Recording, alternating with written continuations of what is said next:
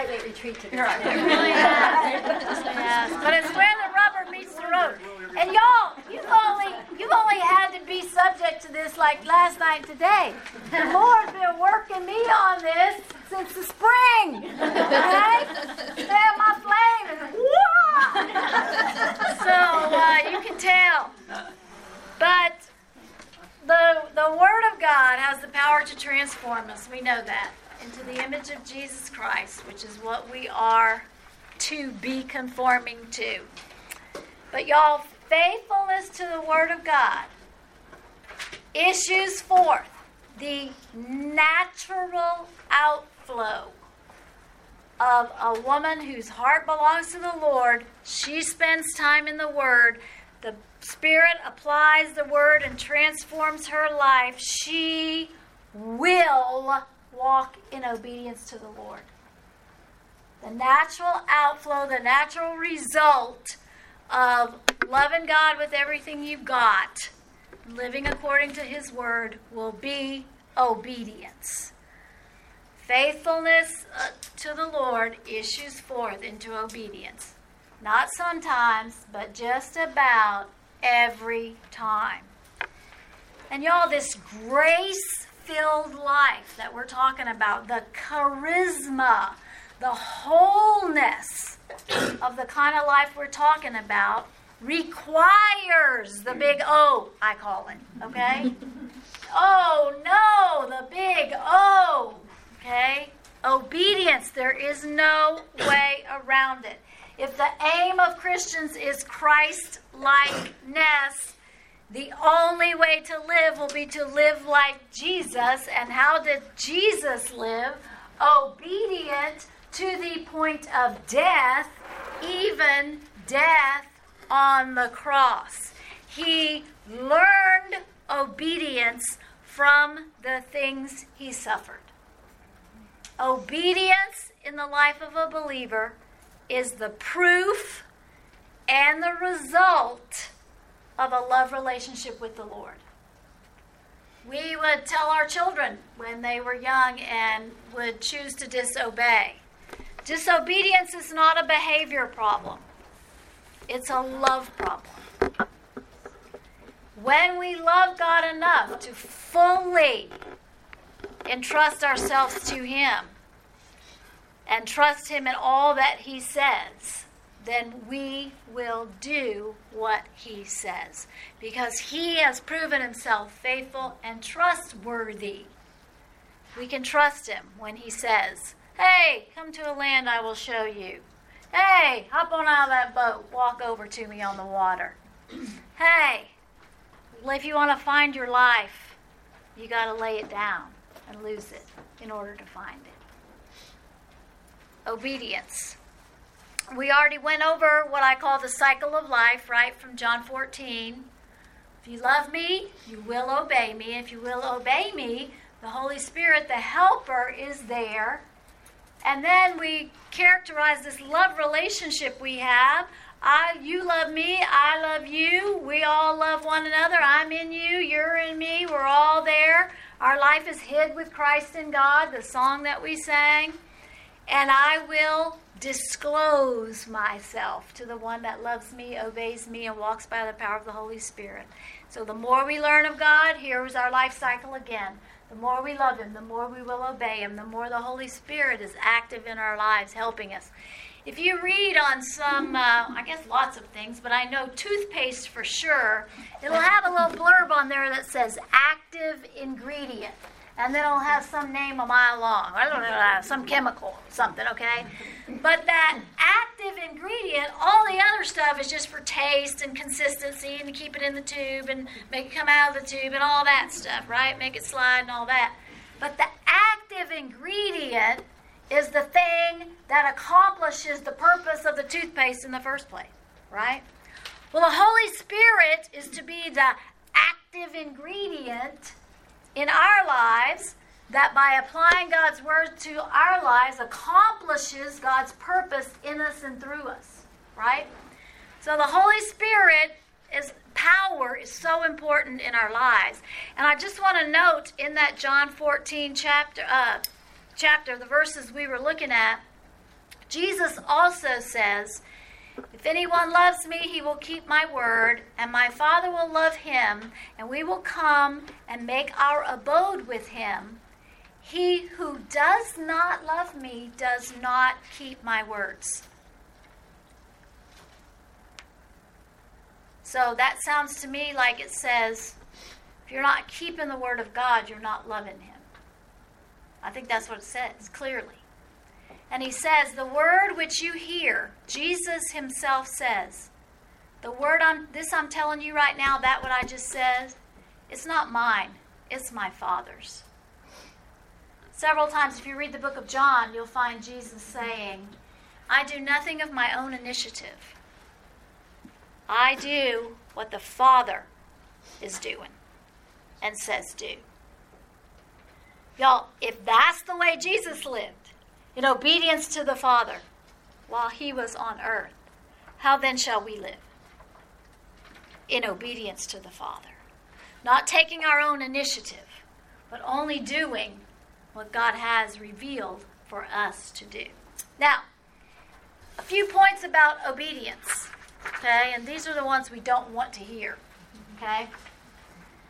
Partial obedience is not obedience.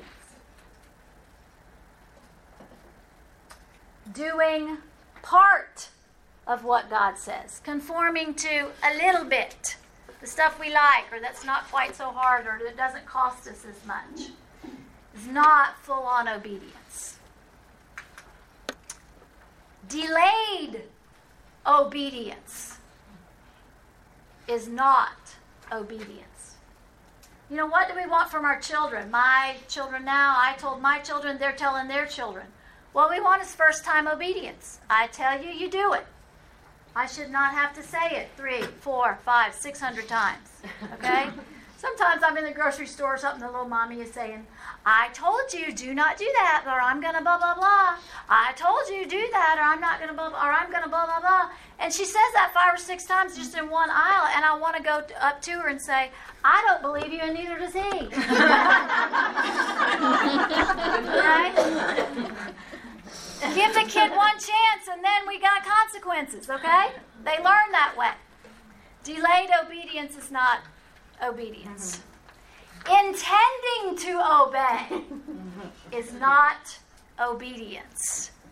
You know, we sit here at retreats and, you know, we're all squishy with the Lord right now, and this has been awesome, and we have every intention of applying all this truth to our lives, and then we get home and the rest of our life happens and other people show up. You know, the only problem in my life is other people. You know, if it's just me and the Lord all the time, we'd be cool. Be all right. But what did Jesus say when they were up on the mountaintop of Transfiguration? Peter's going, man, let's just build some altars, let's have church, let's just live right here. Jesus only Jesus. And Jesus said no. Mountaintop experiences with me are so that you're equipped to go down and live in the valley. Intending to obey on the mountaintop does not necessarily translate into obedience in the valley. Intending to obey is not the same as obedience. Agreeing with God that you need to obey is not the same as obedience. How many times in quiet time, Lord, I know you're right. Lord, I should not have said that. Lord, I know you're right. I'm not going to say that ever again. And then what happens? Next time that same thing comes up, I say that same thing. Agreeing with God that you need to obey is not the same as obedience. Early on in our marriage, because I had spent time in the Word, because I was in the middle of my godly woman quest, I discovered that the Bible says, wives, submit to your husbands. Well, y'all, I'm that 60s and 70s wild, rebellious, roaring, I'm woman person. And I had heard of submission, but I thought men made that up. So they could have their own way, right? So I didn't believe all that. Well, don't you know I found it in the Word of God. So I knew I had to do it because God said it. And my husband is a very, very kind, good, gracious. He's a strong leader, but he's very kind and considerate. And we talk over everything. And, we 521, we submit to one another in the love of Christ and all that. But there comes a time when he's saying one thing and I'm saying another. So we can only do one. Which one we're going to do? So we had one of those moments. So the Lord, whispers to me, you have to say. Okay. I knew the Lord said it, so I said, okay, we'll do what you say. Well, so guess what? I don't even remember what it was now. I remember the experience of it, but I don't remember even what we disagreed over. But I agreed, okay, I will do it your way, do whatever you say. So I'm going about doing what he's saying, but guess what's happening on the inside of me? Well, I don't know why I have to do this. I don't think he's necessarily right. Well, he should listen to me. I don't know why I have to listen to him. I don't know who made that. God, I don't remember. Jesus was never married. He doesn't understand. I've got this dialogue going on inside myself. Now, let me ask you. Had I obeyed God in submitting to my husband?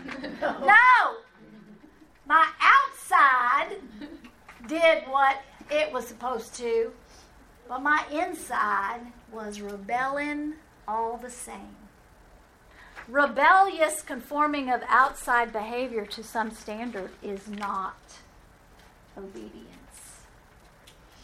If there is still rebellion in my spirit and I'm just digging in my heels and doing something because I think I have to, it's not obedience.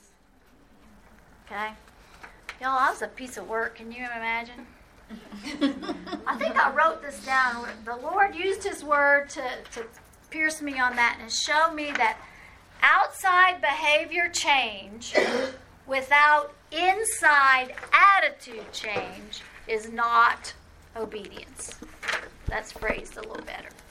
Outside obedience with inside disobedience is still disobedience. And y'all, no wonder, we talked about already Proverbs 4:23, watch over your heart, the inside person, your attitude, with all diligence, for from your attitude flows your behavior, okay?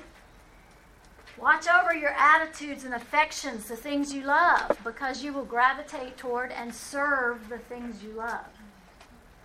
And if you love yourself, you'll serve yourself. And if you love sin, you'll serve sin. But if you love the Lord, you'll serve Him. So we need to keep that love relationship going. Spiritual vitality, that flame is killed by a rebellious spirit and by disobedience.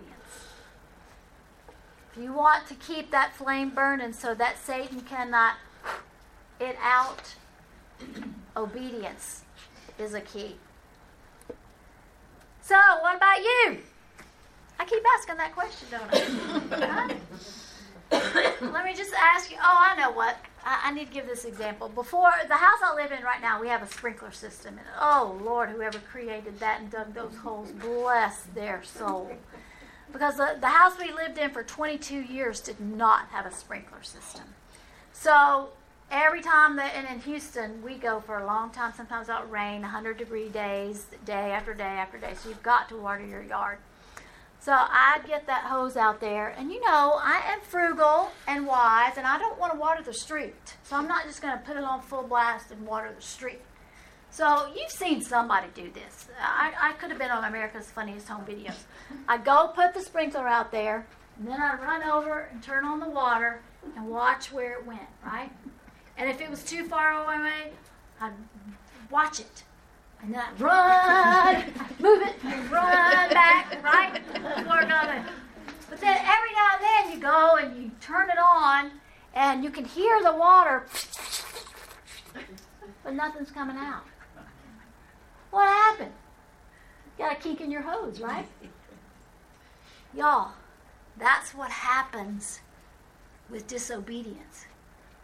The spigot's wide open. Holy Spirit is right there. But we got a kink in our hose. That rebellion, that disobedience has cut off the flow, the water of the Holy Spirit in our lives. Is it any wonder that we live like we're drying up in a drought. Disobedience, rebellion in our spirit is a kink in that hose. So, what about you? Are there kinks in your hose right now? Are there signs of disobedience in your life? Are you walking in rebellion in some area of your life? You don't have to raise your hand. But I want you to answer that question honestly. And if you are actively living in rebellion to the Lord, He's going to show you. I mean, it's not like you can go, well, I don't know. It's like our dog does something she's not, or we used to have a dog, we don't have her anymore. But if she did something she wasn't supposed to do, you'd call her name, Jelly Bean. She'd go. She'd just look away like, I don't know who you're talking. We can do that with God for a little while, but eventually it's going to catch up with us. Right? So what about you? Are you walking in rebellion? Is there some kink in your hose right now? And the beauty of our relationship with the Lord is He has already made provision to unkink that hose. And we confess. Confess means say the same thing as. Say the same thing that God says about the kink in that hose. Lord, I have a rebellious attitude about that. I am walking in rebellion against you. Name it. Own it. You know, we have, as a society, we have changed the name of sin so they don't sound so bad. Right? Lying is now misinformation. Okay? That's true. Yeah. It's misremembering. Right? Adultery, gone a whoring, is having an affair. Right? We've changed the name of sin to make it more palatable to ourselves. Whatever you're going to call it, call it. Name it and own it before the Lord. You can't give it away till you own it. Confess it. Look, I'm a professional confessor. Because I don't want anything to have a kink in that hose. I want the Holy Spirit flowing through me fast and furious all the time. I'm desperate without the Holy Spirit power in my life. I really am. So the Lord has made provision. Confess. Say the same thing as God about your sin, your lack of obedience. Lord, I have disobedience in my life. Here it is. Here's the name of it. I repent. And repent, y'all, is not first a behavioral thing. The behavioral change is a result of an attitude change. Repentance, metanoia, is a change of mind. I change my mind about that thing. I no longer think that doing that will satisfy me. I no longer think that doing things my way or doing whatever it is, the act of disobedience that is going on in my life, is I no longer think that's the right thing to do. I align my thinking, my mature thinking, with the thinking in the Word of God. That said, I change my mind about that thing. And guess what? When I change my mind about it, my behavior changes. So many people teach repentance as a behavioral thing. You've seen it and heard it 1,000 times. You turn and walk the other way, 180 degrees. You no longer do you turn and walk the other way. Yes, but the first thing you have to do is change your mind about it. Okay? Because if you still think in your mind, that's an okay thing, God just caught you that time, guess what? You're right back to it before you know it. We must allow God to change our thinking and to put our hope and our satisfaction and our trust in Him and no longer in that sin, whatever it is. Confess, repent, trust, and obey God. You know, those old hymn writers, they had something. Trust and obey, for there's no other way to be happy in Jesus but to trust and obey. If we just lived by that one little hymn, wow, our light would be shining. We'd be burning hot. Are you worried about something? Well, it's a command in Scripture to be anxious for nothing. To don't worry. Well, I had a friend say to me sometimes, well, you have to worry about your kids. And I said to her, well, no, you don't. She looked at me. I had another girl. She was a preacher's kid. I couldn't believe it. We used to have church on Sunday night, and I saw her on Sunday night one time. She hadn't been there Sunday morning, and I said, oh, I missed you this morning. And she said, well, you just have to sleep in every now and then. And I'm like, no, you do not. No, I'm not saying that was sin. That part's between her and God. But, there's just some things. No, you do not have to do that. You do not have to worry. It's a sin. Choose not to. Be anxious for nothing. Confess. Confess your worry, your anxiety, your fear, your angst. I'm so stressed. That's like the new badge of courage, the red badge of stress. Okay? I'm so stressed. If Satan can't make you bad, he will make you busy. And you will stress completely. That's anxious, stressing to the point that we do is not right. Confess, repent. Change your mind about it. Choose not to do it. Walk in freedom. You being submissive to your husband. Now, I know we got the whole complementarian, egalitarian debate going on, but I think it's really clear in Scripture. I'll let you decide for yourself. But how about in your marriage? Are you the wife? Are you living as the wife that honors and serves her husband? Are you respecting your husband? That's a direct command from Scripture. How many times when women get together, when they go to Bible study to study a book, do they have a little conversation first, and all they do is each complain about their husband? Well, I can't believe it. And then the other one says, well, I can't believe it. Well, I wouldn't do that. Is that honoring to your husband, or is that respectful to your husband? If you're not honoring and respectful to your husband, that's sin. Confess. Repent.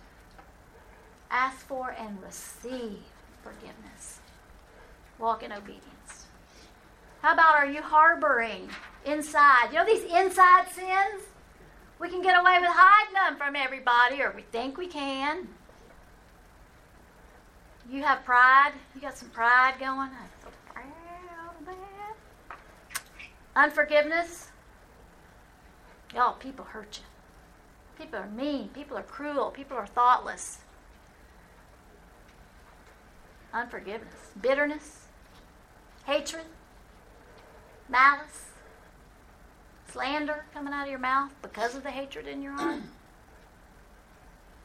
That's a kink in the hose, isn't it? Get rid of it. Confess. Repent. Change your mind. Are you mad at God for not doing something you want? Man, I had a thing with God last year. We have a small family-owned business. The family happens to be my husband and I. Everything we have is in it. Our 2 sons work for us, and it's been a struggle. It has been a struggle. And we had to lay people off, and every time we laid somebody off, I had to get part of their job. So, like, I'm HR, and I know nothing about HR except how to spell it. That's about it. I got to do payroll. That means every 2 weeks I have to remember to do payroll.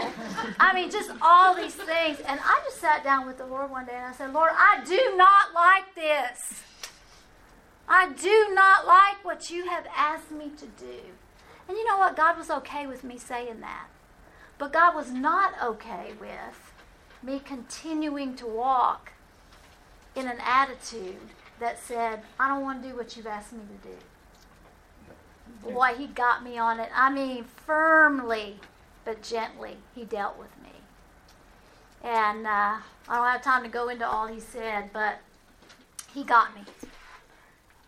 And I confess, repent, and it's still a choice that I have to consciously make when I have to go to work and do whatever I have to do. But I consciously thank God for that I can do it, that I have the opportunity to help and support my husband in this and my sons and whatever. I try to find things to be thankful for, even though I'm doing something that I would not choose for myself. Okay? Are you questioning God's faithfulness to you? We sing all that song, great is thy faithfulness, and right now you've got something going on in your life. You hadn't seen God in 2.5 months, and you're wondering why he hadn't showed up. Well, I want to submit to you that maybe God's been there all along, and you're just not showing up to him. And you're the one that's being unfaithful to him. Y'all, God is God, we are not. And when trials are happening, or storms are happening, or pain is happening, don't attribute it to the faithlessness of God. Attribute it to we live in a fallen world, and sin is everywhere, and it's hard. Life is hard, but God is good. God is the one we run to. He is the only faithful one. And so when we're in times of difficulty or storm or privation or wilderness or deep, deep grief and pain and things we just can't understand, when we just feel overwhelmed, the faithfulness of God is what will see us through. Confess that you have not trusted God. Confess that you have been unfaithful. Repent. Trust and obey. Are you busy helping God in some area of your life rather than waiting on his promise to be fulfilled? Sarah? I don't mean that if anybody in here is named Sarah. I mean, Sarah in the Bible. Right? Yeah. Sarah in the Bible. Is there a Sarah in here? Sarah, I'm not calling you out, girl. Unless it's true. But you know, Sarah caused a whole heap of trouble when she decided to help God out with that getting pregnant thing. And sent Abram into Hagar. Now, Abram went, you know.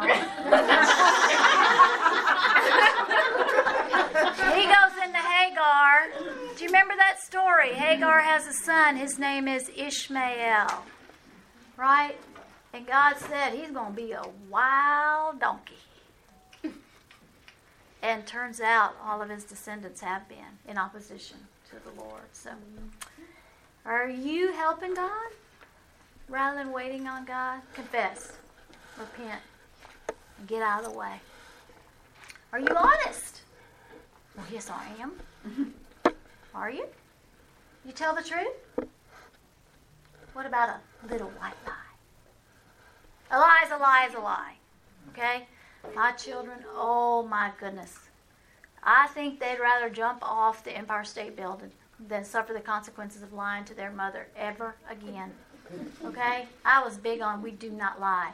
And y'all, the thing is, particularly with raising our children, the reason why lying is wrong is because it violates the truth, which is God himself. Right? God's person, his nature and character, issues forth into principles for how we should live, right? And those principles then are sort of codified in precepts. Thou shalt not lie, okay? Bear false witness, right? That's a violation of the holy character of God. That's why we don't lie, because it violates the holiness of God. So, you know, I was big at my house on not lying. How about gossip? Do you speak derisively of other people? Derisively, however you want to pronounce it? Do you criticize people? Do you spread rumors all the time? I had one of my dear friends come up to me several years ago, and she was bawling her eyes out, and she's very expressive anyway. She's bawling her eyes out, and she said, I'm so sorry. I said, for what? What did you do? Well, it turns out she was sitting on the bleachers at a ball game, and the people next to her were saying something bad about me. And she said, I didn't stick up for you. I'm so sorry. She said, I didn't agree with them. She said, but I didn't stick up for you. But I told her, I said, I am so proud of you. Because you could have jumped right in on that bandwagon and said, yeah, that Laura Kate, she just always mouthed off that scripture. I said, and you chose not to. I said, you honored me by not joining in. She said, yeah, but I didn't tell them to shut up.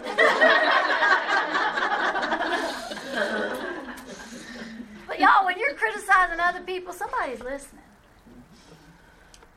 You know what? And so we have to be really careful. Gossip, criticism, those are death. The power of life and death is in the tongue. We need to be careful with our tongue. You use profane language? My preacher friend ain't going to do that no more. Certainly not me. All right. Do you have any kind of immorality in your life? Is your thought life pure? How about your internet life? Is it pure? As I said now, how about your quote-unquote secret sins? Y'all, addiction is rampant in every area of life. Every area. And as I said earlier, even in the area of pornography, women are becoming addicted to pornography in huge percentages now. It's so sad. So sad. Phone sex. I can't even figure that out, I'm thankful to say. Y'all, it's rampant.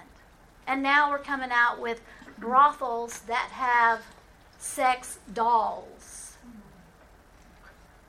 that people can visit. What's our world coming to? But where are God's people standing up and saying no? No. Saying no to addiction. Saying no to alcohol. Saying no to drugs. Saying no to pornography. Saying no to a shopping addiction. Saying no to an eating addiction. Even the things we think are secret. It's a kink in the hose. It's keeping you from obeying God. Obeying is not optional. Obeying is required. But y'all, as I told my kids over and over in their lives, and I tell my young women that I mentor, obedience is a door. And it opens your life to the blessing of God. There was a point in time, and anything I say about my husband is with his permission. I just want you to know that. I am not dishonoring my husband. But he did go through a little tough time many years ago.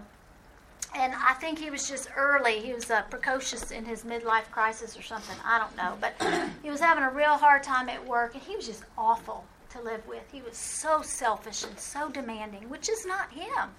He was just awful. And I was just trying my best to survive with that man for that amount of time. And my spiritual gift is teaching. I teach Sunday school at my church. I started not long after I moved to town. And I've been teaching since I was 25 years old in that church. And my husband came to me and said, "You need to quit teaching Sunday school. It's taking up entirely too much of your time." Well, he was just selfish. He just wanted my time for himself, all of it. And I said, "Well, honey, that's my spiritual gift. That's what God commands me to do. Use my gift in my body of Christ and whatever." And, you know, he was just... And so he says, "Well, you're not making me happy." And I said, and y'all, sometimes your theology's right on, but your timing really stinks. I had perfect theology. I said, "Well, honey, that's not my position. I can't make you happy." And I was right. Theologically, I'm correct. But my timing was bad. So that's when, he said, "I want you to quit teaching, blah, blah, blah." So I really struggled with that. And I thought, "Lord, what are you talking about? Oh, do what my husband says, but he's telling me to do something that's sort of in opposition to what you have said. You've given me your spiritual gift. I am to use it for you." I mean, I was caught in a quandary. What in the world am I supposed to do? And I talked to a couple of people, but I realized immediately that was not helpful. Because people will tell you what they think you want to hear, or they'll tell you, "You don't have to put up with that." And they don't know. They haven't asked the Lord, so don't even listen. So I just went before the Lord and hashed it out. And finally the Lord said, "You know what, honey? That is a gift I have given you. And I can ask you to put it on the shelf for a while, too. That's my prerogative. I can do that." And the Lord said, "Before you are a worker bee, you are Kurt Cates' wife." And right under my relationship with the Lord, that is my highest allegiance. And so I went to church and told them I would no longer be teaching. We all had been teaching there a really long time, and I had this huge Sunday school class, and they were like stunned. They were like, what?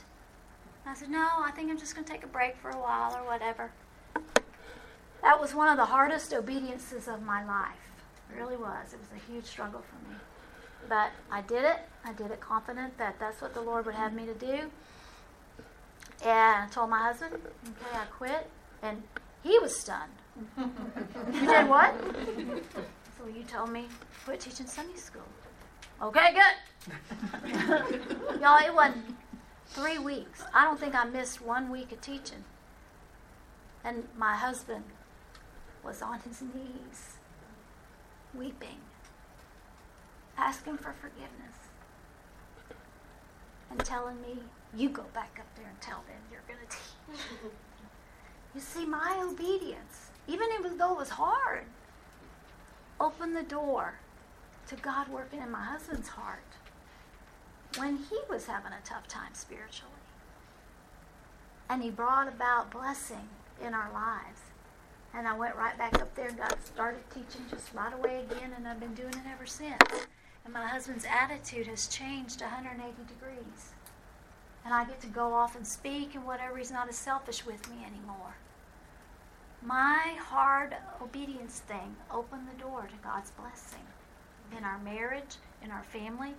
I hope he's blessing you today, because I said yes way back then. And it was a hard thing. 10 years or so ago, I was preparing to speak somewhere. My daughter came in. She was a teenager at the time. She came in and said, what are you studying for? What's the topic? I said, well, it's on obedience. And she just blurts right out. She's in high school, and she said, tell them obedience comes from encounter with God. Well, aren't you Miss Press-wise Bible woman today? No, isn't that a wise statement? Obedience comes from an encounter with God. And I thought about that, and I realized a life that is lived out of love for Jesus will be characterized by encountering God. Time in the Word, with the Word, applied by the Holy Spirit, followed by prompt obedience to the Word. It's a life of constant transformation into the image of Jesus, going from glory to glory, going from a little bit of shine to a lot more shine, to a big old shine, to a full flame shine. When I am living my life encountering God, siding up with Him in all things, I will obey. I will obey. Steve Green has an old song, but I love it. Oh, may all who come behind us find us faithful. May the fire of their devotion, this is not Exodus, sorry. The fire of their devotion. Think about that. Other people are coming behind you. Even you younger ones, there's somebody younger than you watching you.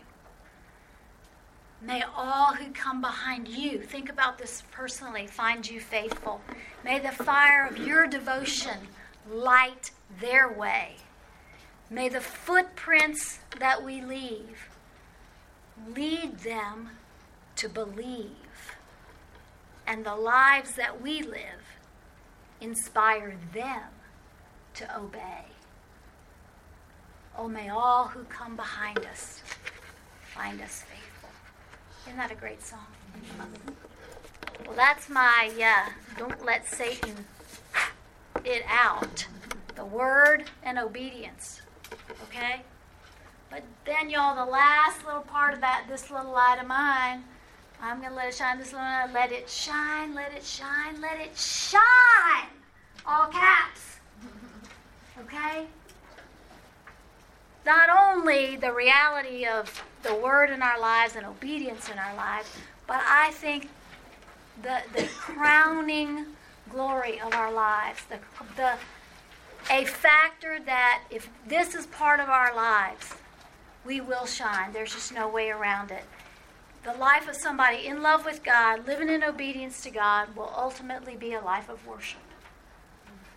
It is a life of worship. And I have found in my own life, worship is the antidote to any negative emotion I'm feeling, any kind of pity party I'm having, any kind of anger mode I'm in, any kind of just kink in my hose.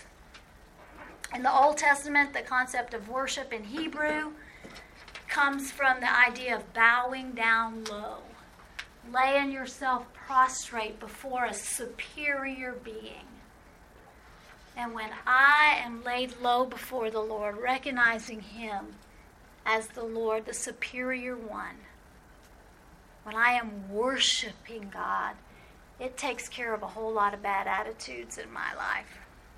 The Greek word that's used most often in the New Testament has the same idea about prostrating oneself to God in homage, to adore Him, to reverence Him.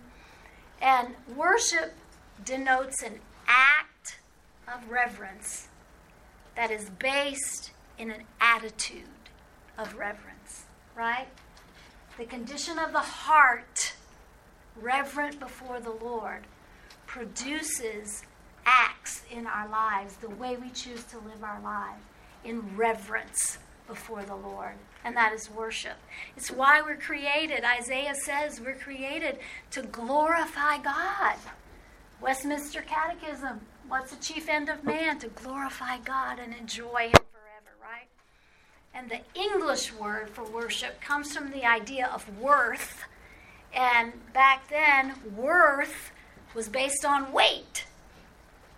So how much worth does God have in your life? How much weight does He carry in your life? Worship, I believe, is the response of all of me to all of Him.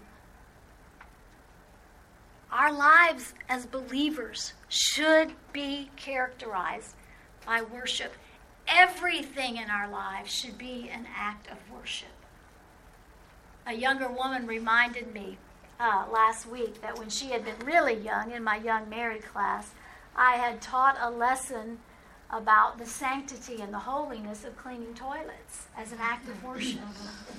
Because I went through a time in my life when, I'm like a big thinker and I want to think big thoughts and do big things and make a difference, and rubbing that toilet one more time, and I'm changing dirty diapers and cleaning up puke, and I'm cooking and cleaning and cooking and cleaning and cooking and cleaning.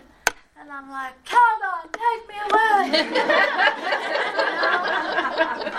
And really, y'all can do something to you. And so I just went to the Lord, I do not like keeping house. I just really don't.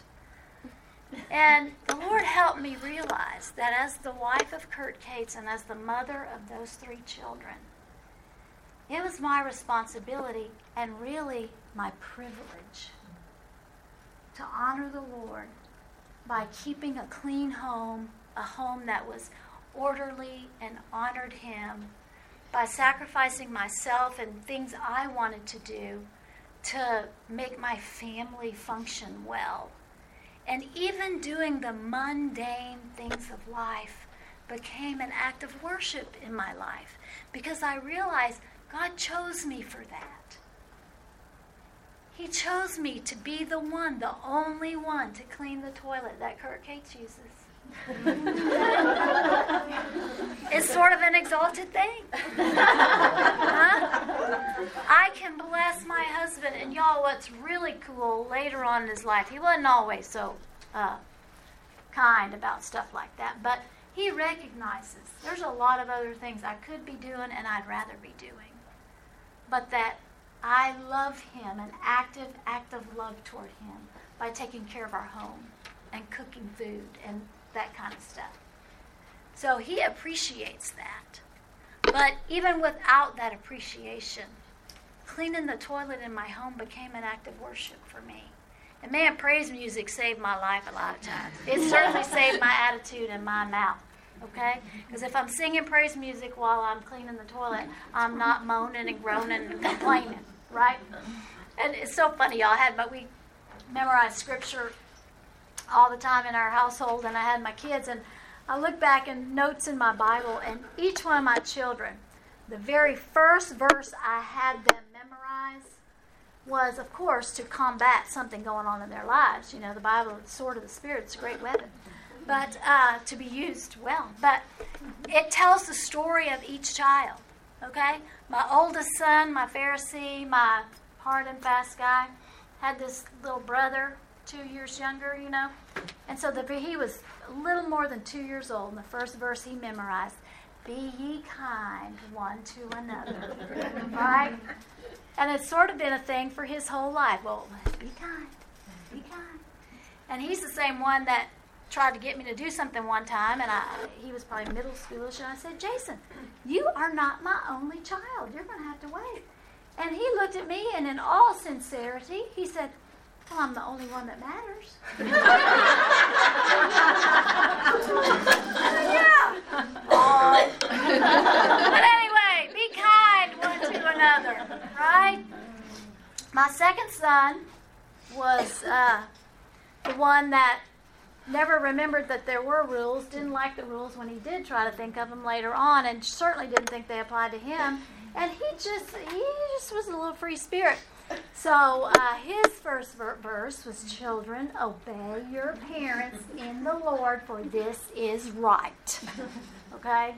But my third child, my daughter, comes out, and she's very bossy, very in charge, and very much like me, everybody says. But anyway, very gifted in those areas. But she's a complainer and a grumbler. So her first verse, you ever remember, is "Do everything without grumbling or complaining." And part of the reason I knew that verse to teach to her was because the Lord helped me by memorizing that verse while I was cleaning those toilets. Now, even cleaning a toilet can be an act of worship before the Lord, because my heart is bowed in reverence before Him. To say, "Lord, I will do whatever it is you have for me to do. I will do it with great joy, because I want to reflect back to you all that you are worth to me. And so I will clean this toilet and I will cook this food with great joy and great zeal, because I want to honor you. I worship you with my life." And I find the higher my worship quotient, the more I am sincerely worshiping the Lord.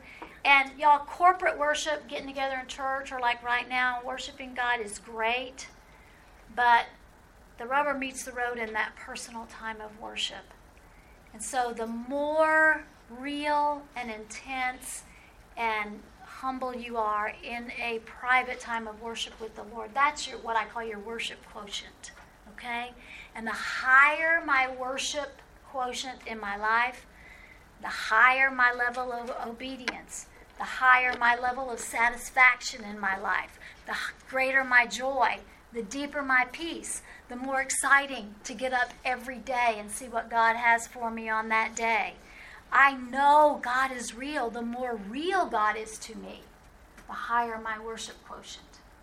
So I encourage you to get in touch with God in a real way, in times of personal worship, so that the rest of the satisfaction of your life increases exponentially. When you are satisfied in God, you are maximally satisfied. When the children of Israel, through disobedience, were in exile in Babylon for 70 years, but the Lord said, "Okay, it's time to go back." And He led them back in groups, back from Babylon to the land of Israel to reestablish. The first group that went back was the group led by Zerubbabel. And they went to restore the foundation of the temple. God made a statement with that the foundation of the life of a child of God is worship. Think about the setup of the temple, the tabernacle and then the temple. You walk in first and there is the altar, right? Purity before the Lord. Sacrifice for sin is made. After we had the purification, then we would go in with the cleansing. The cleansing of ceremonial cleansing. We have to be pure. We have to deal with sin. After we do, we have to accept the forgiveness of God, and the blood of Jesus Christ cleanses us from all unrighteousness. And then after that came the altar of incense, right? Prayer. Y'all, prayer is like breathing to a believer. The breath in your lungs to your physical body. Prayer, that communion with God, is like breathing spiritually. It is the basis of your spiritual vitality, your life. Is communion, communication with God Himself. So purity, cleansing, prayer, those are all aspects of worship before the Lord. It's how we say to God, you are supreme, and I want to relate to you in a way that honors you and shows the awe and the reverence that I have for you. We're cognizant of all of God's holiness in all that. Because when they had the altar, the purity, and then the cleansing, and then the altar of the incense, then they were ready to go where? Into the very presence of God, the Holy of Holies. Y'all, that is the place where everything important happens. In the presence of the Lord. One of my favorite passages of Scripture comes from Exodus. In Exodus 33 and 34, this is after, God has redeemed the children of Israel, bring them out miraculously from Pharaoh, drowns all the Egyptians in the little bitty old Red Sea, and all that stuff, and then Moses goes up on the mountain to meet with the Lord, and he's having the time of his life up there with the Lord, and the people are down in the valley doing what? Making a golden calf. Oh my goodness. Y'all, God made us to worship, and we will worship. But it is the object of our worship that makes all the difference. Moses on the mountaintop was worshiping the Lord. The people in the valley were worshiping an image, a golden calf. We are made to worship. We will worship. But what are and who are you worshiping? So Moses comes down, he sees that, oh my goodness, breaks the tablet, melts the calf, makes, throws it in water, makes them drink it. I mean, people are killed. It is a tough time. And Moses, as their leader, think about that. God had called him to lead the people, and he's got these millions of people that he's responsible to the Lord for, and he goes away for a little while, and they mess up, and So Moses is like topsy-turvy, right? He doesn't know which way is up and which way is down. And so he starts talking to the Lord. And, God reiterated to him, Exodus 33, go up from here, you and the people that you brought out of Egypt, you go on. I will send an angel with you. And Moses says, whoa, Lord, time out. You said you would lead us. You would go with us. Cloud by day, fire by night. And Moses said the most wonderful thing to the Lord. He prayed, went to the Lord, and he confirmed to the Lord that the distinguishing characteristic of these people was that they had the presence of the Lord with them. It wasn't anything else. God didn't choose them because they were cute or smart or more than everybody else or anything. God set his love on them because he chose to set his love on them. And he said, I will be your God and you will be my people. And that was their distinguishing characteristics, was the presence. That's why they carried around the ark and all that. They carried around the tabernacle and set it up right in the middle of everywhere they camped out. Because the very presence of the Lord was the distinguishing thing about them as a people. So Moses, he is thrown by that. He's weightless. He doesn't know which way is up and which way is down. And so he goes to the Lord and he says, Lord, I pray you, if I have found favor in your sight, let me know your ways so I can know you. He's looking to find out about God because he does not want to carry on without the Lord. He said, consider this too, Lord. This is your people. And God said, my presence will go with you. I will lead you there. And Moses says, Lord, if you don't go with us, then we don't want to go. Don't lead us out of here. We don't want to go. We don't want to be anywhere apart from you. And he said, how can it be known if I have found favor in your sight, I and your people? Is it not by you going with us that will be our distinguishing characteristic from all the other people who are on the face of the earth? And the Lord said to Moses, I will do this thing which you have spoken, for you have found favor in my sight, and I have known you by name. Moses, you're mine. You're mine, and you have asked me to do this, and I'm going to do it. And then Moses says, I pray, Lord, show me your glory. Show me your shininess. Show me all your worth, Father. Show me how much you weigh. Show me, Lord, show me your glory. And here's God's response. God said, I myself will make all my goodness pass before you, and I will proclaim the name of the Lord before you. I will be gracious to whom I will be gracious, and I will show compassion upon whom I will show compassion. And he said, Moses, but you cannot see my face, for no man that sees my face can live.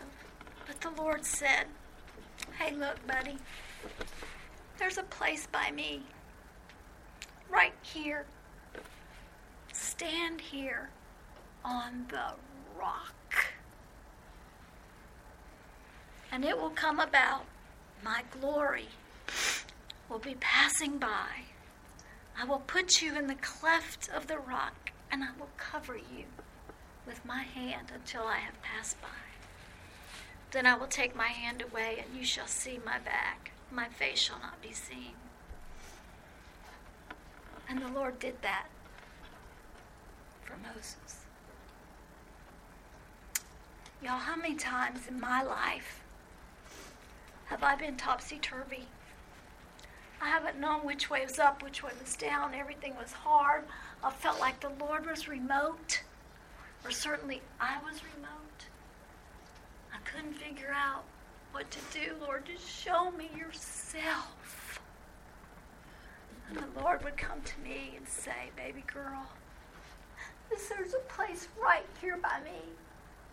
You stand here on the rock, and you be on the lookout for my goodness and my compassion. I will pass before you and show you my glory, girl. So Moses' response is what is so beautiful. The Lord passed by in front of him, and the Lord proclaimed, the Lord God, compassionate and gracious, slow to anger, and abounding in loving kindness and truth, who keeps loving kindness for thousands, who forgives iniquity, transgression, and sin. Yet he will by no means leave the guilty unpunished. And Moses' response, Moses made haste to bow low toward the earth and worship. And he said, Lord, if I have found favor in your sight, go with us in our midst. Even though the people are obstinate, pardon our iniquity and our sin, and take us as thine own possession. Moses' response to a topsy-turvy time was to go to the Lord and ask him, show me your glory, Lord. And then his response was to bow low in worship and offer himself to the Lord. Take me as your own possession. There's a really old song, an old chorus, and it says, Lord, the church, believers, stand before you in worship, our prayers burning bright against the sky. Lord, we want to burn, not just a flickering flame, but to be wholly consumed in your name. Can I ask you to bow your heads for a moment? I'm going to have just a little time of prayer, one last opportunity to do business with the Lord. Father, we are here today because we want to know you. We want to know who you are, what you have for us to do.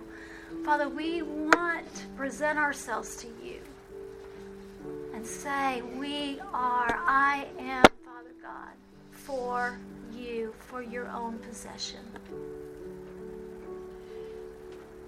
But girls, we know our attitudes and our actions are certainly not always in keeping with an attitude of worship. So I just want to ask you now, if there is anything you know right now that is not an attitude or even an action that is not in keeping with the character of God, the nature and character of God, it's a kink in your hose.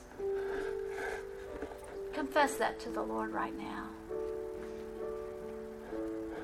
Ask Him to take it away. Name it as sin. And then receive the cleansing and the freedom that we have to walk in that newness of life that God supplied. You know, there are a lot of us here that are wives. And it seems like sometime in our wife life, that attitude of shining, that full flaminess kind of gets covered up. Because we get selfish, we get angry, we get tired, we get worried, we're fearful, we're prideful, all those bitter. We just let so many things into our lives. If your wife life right now, if you know that it's just not at the level of worship that it needs to be, would you just confess that to the Lord? Lord, I dishonor my husband. Lord, I don't respect my husband. Lord, I have not been worshiping you through my role as a wife. Ask God to forgive you and receive the forgiveness and the cleansing. Geez, and then there's those of us that are mothers. And you know, we talk about the phrase, Lord, those kids just push every one of our buttons. But Father, we use our children's actions and disobedience as triggers for our own disobedience and lack of Christ-likeness.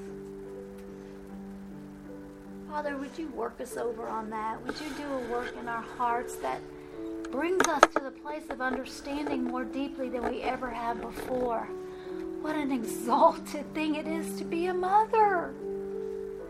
Lord, you've given us our very first mission field, our very first group to make disciples. Lord, would you help us to accept from you that awesome responsibility with joy, with fear and trembling, and with worship. Lord, in my mothering, may I reflect back to you all that you are worth in my life.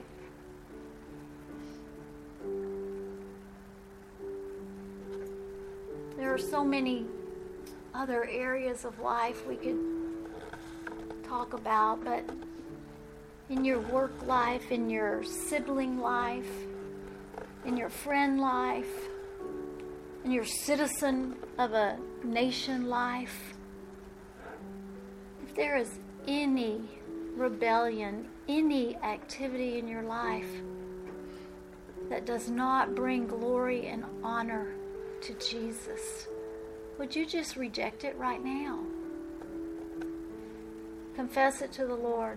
Repent. Receive forgiveness. And Lord, you know every person in this room has had or is having right now a really tough time. Lord, sometimes our pain and our wounds are so deep we don't even recognize them. But Father, unfortunately, we live out of that identity. We let the circumstances or the people in our lives dim our flame. Father, whatever's not right in our spirit, if it's unforgiveness, if it's just being overwhelmed by grief and not letting you in, if it's being really aggravated at you because we don't like what you've asked us to do, whatever it is, Father, I pray that we would offer it up to you as an act of worship to say, Lord, I reverence you. I give you all the weight and all the power and all the worth in my life. So much so that the things of earth go strangely dim, even my pain, Father. I give it to you as an act of worship, to bow low before you, to offer myself to you. I want to be a people for your own possession.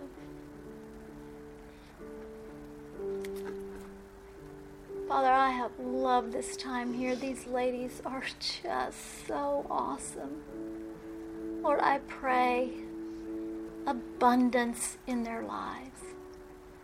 I pray an abundance of joy, an abundance of obedience, an abundance of love for you, that you would reignite, that you would kindle afresh, that you would fan the flame of your presence in their lives. So much so, Father, that your word has preeminence, their obedience is right on target and first time, and their worship quotient is as high as it has ever been. We love you so much, Lord. We offer ourselves to you. We thank you. We humble ourselves before you. We thank you for Jesus. We pray in his name. Amen.